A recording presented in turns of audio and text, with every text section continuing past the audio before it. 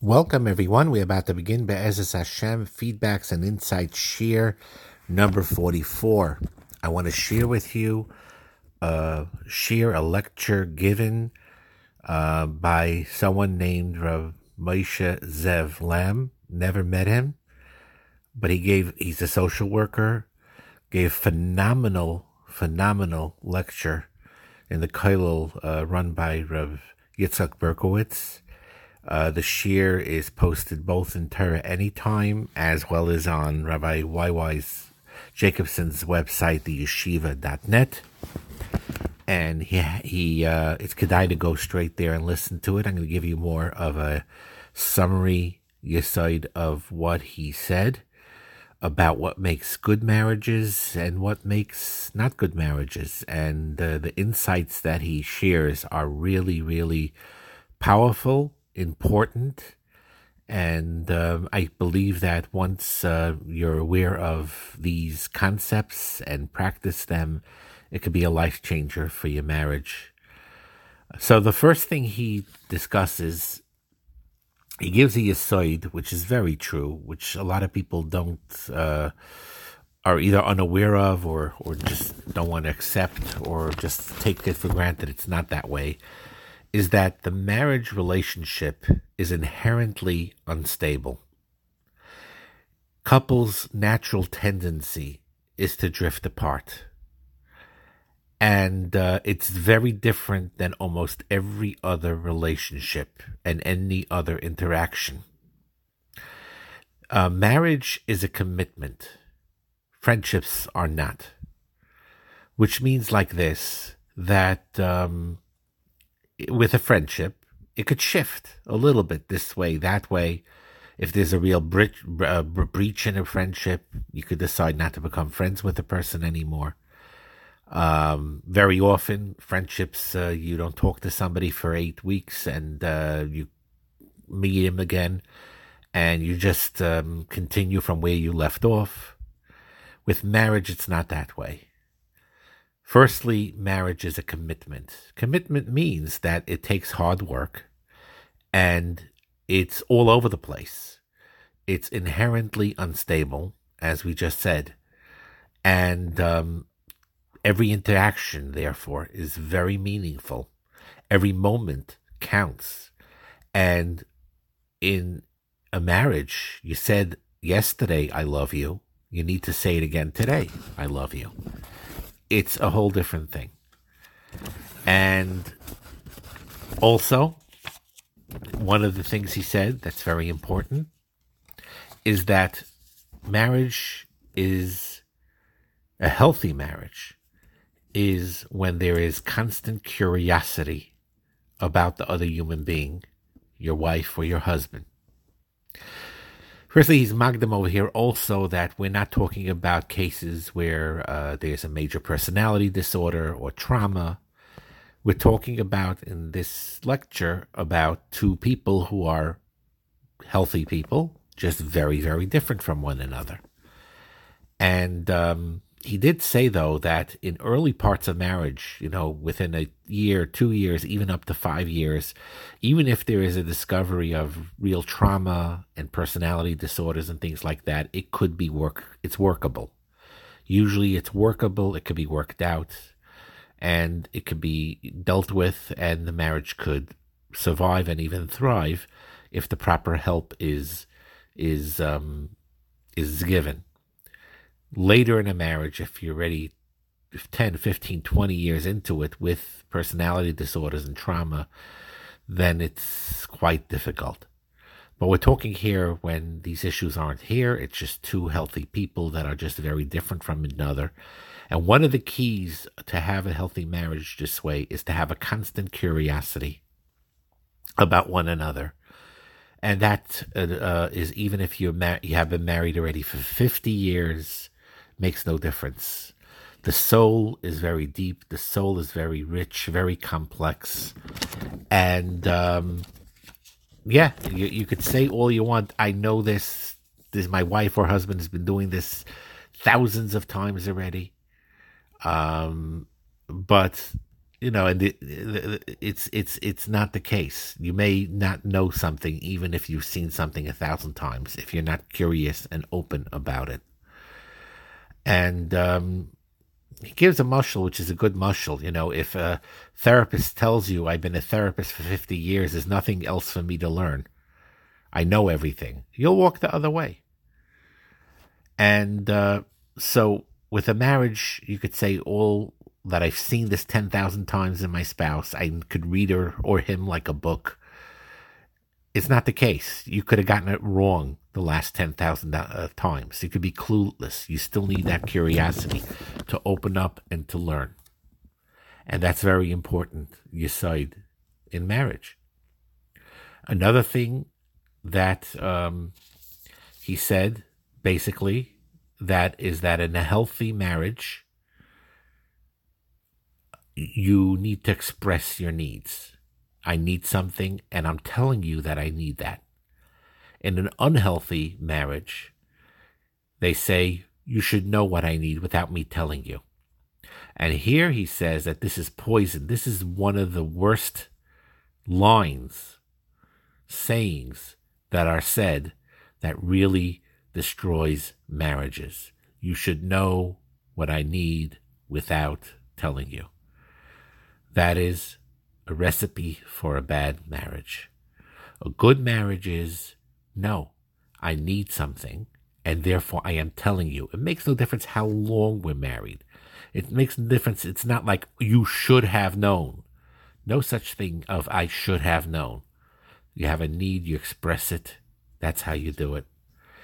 And he gives an example that's it's very interesting. He gives this example as follows. He says that a husband let's say they're by a conference or something, and a lot of people there, and the husband sees his wife standing, and he sees his wife standing and notices his wife standing, and his wife is standing, has no place to sit. The wife notices that a different husband gets a cheer for his wife. But my own husband, he's not getting me any cheer. He sees I'm standing and he's not getting me any cheer. And she's very upset about that. And Rabbi Lamb said that as he talked to the couple, he realized that the husband had a different framework in the way he thinks. The husband was a type of person that if there would be standing room and someone offered him a chair, he would get annoyed. I could get my own chair. What I need a chair for? So it's not like the husband was being mean or self-centered or not caring when he noticed his wife standing. Her husband, he was of the mindset in his mind, if she needs a chair, she'll get the chair. It's not respectful and it's annoying someone to offer her a chair. She knows there's a chair there, she'll get the chair. So there was a misconception of uncaringness when it wasn't uncaringness. It's just a matter of how the brain was wired differently. And so that's an interesting point to know. So therefore, it's important to express your needs. Like, for example, if the wife would tell that husband, yes, for you it's annoying maybe, or for you, it's just an assumption. What are you getting me a chair for? I get my own chair. But for me, I'd feel good if you care for me that way. Then the husband would realize this if it's verbalized to him, and he'll get her the chair. Another thing about the constant curiosity is in a happy marriage, you never stop dating. You never stop. Most people form their marriage relationships through dating, through talking about things that are not, serious. And what happens is, and they develop their decision to get married based on a lot of that type of relationship. And now that they get married, it becomes very serious. And they don't talk like that anymore, just to chill, And in a happy marriage, it's very important that even with all the responsibilities that you have, there's still a need to talk about not serious things, about the fun aspects, about nothing, actually. just to enjoy their time together, play a game together, walk together. And relationships can be healed that way. This Ramosha Zev Lam, the social worker, said he had many, many couples come to him, and when that dynamic changed, their marriage improved dramatically. When they went back to that space, that instead of, yes, they have to talk about finances and about kids and about where we're going for Shabbos and about in-laws and all these real life situations. You can't avoid that, obviously. But when he saw that couples reverted back to just spending a couple of hours and a date night and other things, and just have a 20-minute conversation to talk about nothing or not serious things, and not the responsibilities, it creates a shift in the marriage in a beautiful way, and they become closer again in a very serious way. And dating in marriage, it doesn't make a difference if you're married already 20 years, 30 years, 40 years, 50 years. There's a curiosity with a combination of being nice. So, and part of this curiosity and being nice is the way, let's say, your spouse did something that bothered you. You don't understand what they did. So you could say it in a rough way and say, what is with you? What were you thinking? Like in a condemning way. But then in a healthy marriage, it's a curiosity thing. What were you thinking? In a nice tone of voice and really trying to understand. And then he said a big aside that's very important also. And it's like this, that couples in happy marriages that step back and go back to that sort of dating fun mode, it could do wonders. So, for example, if a couple's deciding where they're going for Shabbos, they're going to go away. Where they're going? They're going here or they're going there. So, if you remember as you're discussing this, that the crux of the issue here is not where they're going for Shabbos. That's not what's really important about this conversation. But rather, the important conversation is, what is our relationship going to look like for the next 50 and 60 years based on this conversation? And Shabbos is a secondary factor where we're going for Shabbos. That's a side point. If you have that mindset, then it opens up things. Like you talk about it in a playful way. Okay, so let's decide where are we going for Shabbos. Okay, maybe, like in a old dating fashion, just talking it through. And that relationship is what is the key, not necessarily what's going for Shabbos. So the conversation, no matter how heated or how important it seems to be, this particular decision, are we doing this or are we doing that? You need to remember that behind it is the warmth and caring of one to the other, and the curiosity, and the going through it together and expressing yourselves. That is the real crux of the important part of what's going on in the relationship. So that's basically the yesodis that he said over here that's really powerful and important to understand. And then he said something also that is very important, in that in a problematic marriage, you cannot say, that's not what I meant. And in a good marriage, you can say, that's not what I meant. And he said, very important, that you could have a bad marriage and you only fight once a year, or you barely fight at all, but you could have a horrible marriage. And then you could have a good marriage where there is arguments every day, but you have a wonderful marriage. And what is the difference? The difference is on the ability that you could say, that's not what I meant.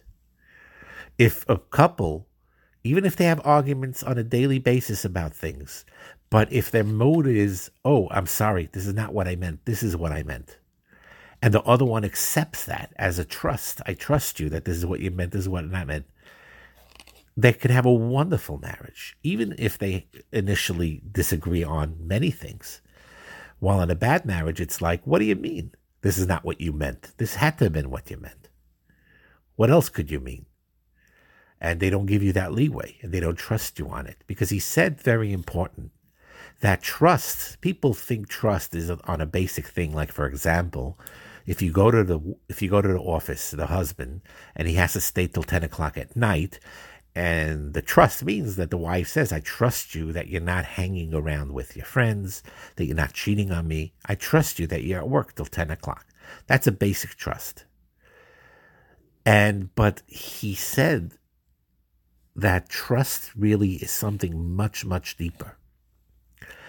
I said something that hurt your feelings, and I made a comment about your family, and you're very upset at what I said. So I did something wrong. I ignored you, or I said something wrong. But then I say, I'm sorry. I'm sorry. I didn't mean it. This is what my mind was going through as this was happening. I was worried about this. I was worried about that. And this is what was going on. So the question is, do you trust me? Do you believe me? Do you believe me when I said, even when I misbehaved and said something I shouldn't have said, but when I'm genuinely explaining to you, my mind was not in the right place because of this. Do you trust me? Do you believe me? If you don't, then the marriage is in a lot of trouble. And if you do, then you can get through anything. You can get through anything when that trust is there. Now, sometimes in a marriage, she said, they're at a point where they don't trust each other. So that is a separate yesod where trust issues could be worked through till ultimately they build that trust. And that's a work in progress. But the goal is to get to that point where you trust, to the point where you could say that your spouse could tell you that's not what I meant. And you believe that and you trust them on that. And you could get through anything that way. So you don't interpret things based on your own interpretation of things. You interpret things based on what the other person's mindset is. And be open to that mindset that the other person has and be receptive to it. So that's also another very important yesod that he said. Then he went on to describe the differences between men and women, which we discussed many times, that if you understand this, you will really get a deep understanding about each other, and marriages can really thrive. So one we're going to talk about in the next shir, but as Hashem, the next feedback. But one of them we're just going to mention because we mentioned it many times before. And it's a difference between men and women. It could be reversed also. It's most men, most women, but it could be the other way. We talked about it in the way they view and react to physical intimacy. For a man, they use physical intimacy in order to connect. In order to connect, they need that physical intimacy to get to that space in which they could connect. For the women, it's the opposite. Physical intimacy is what you do when you're already connected.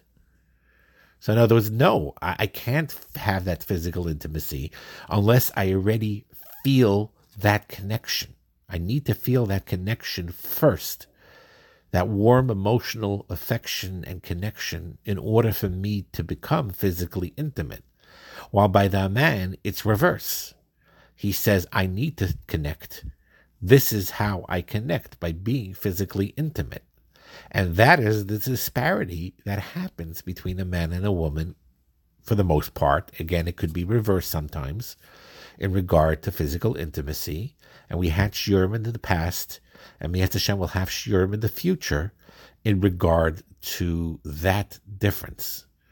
Another difference is in general, and again, it's only a general thing, is that men think in linear ways, and a woman has a more holistic view of things, a more broad-minded view of things, whole picture things, while the man is very literal and linear. Again, it could also be reversed depending on personality differences and things like that.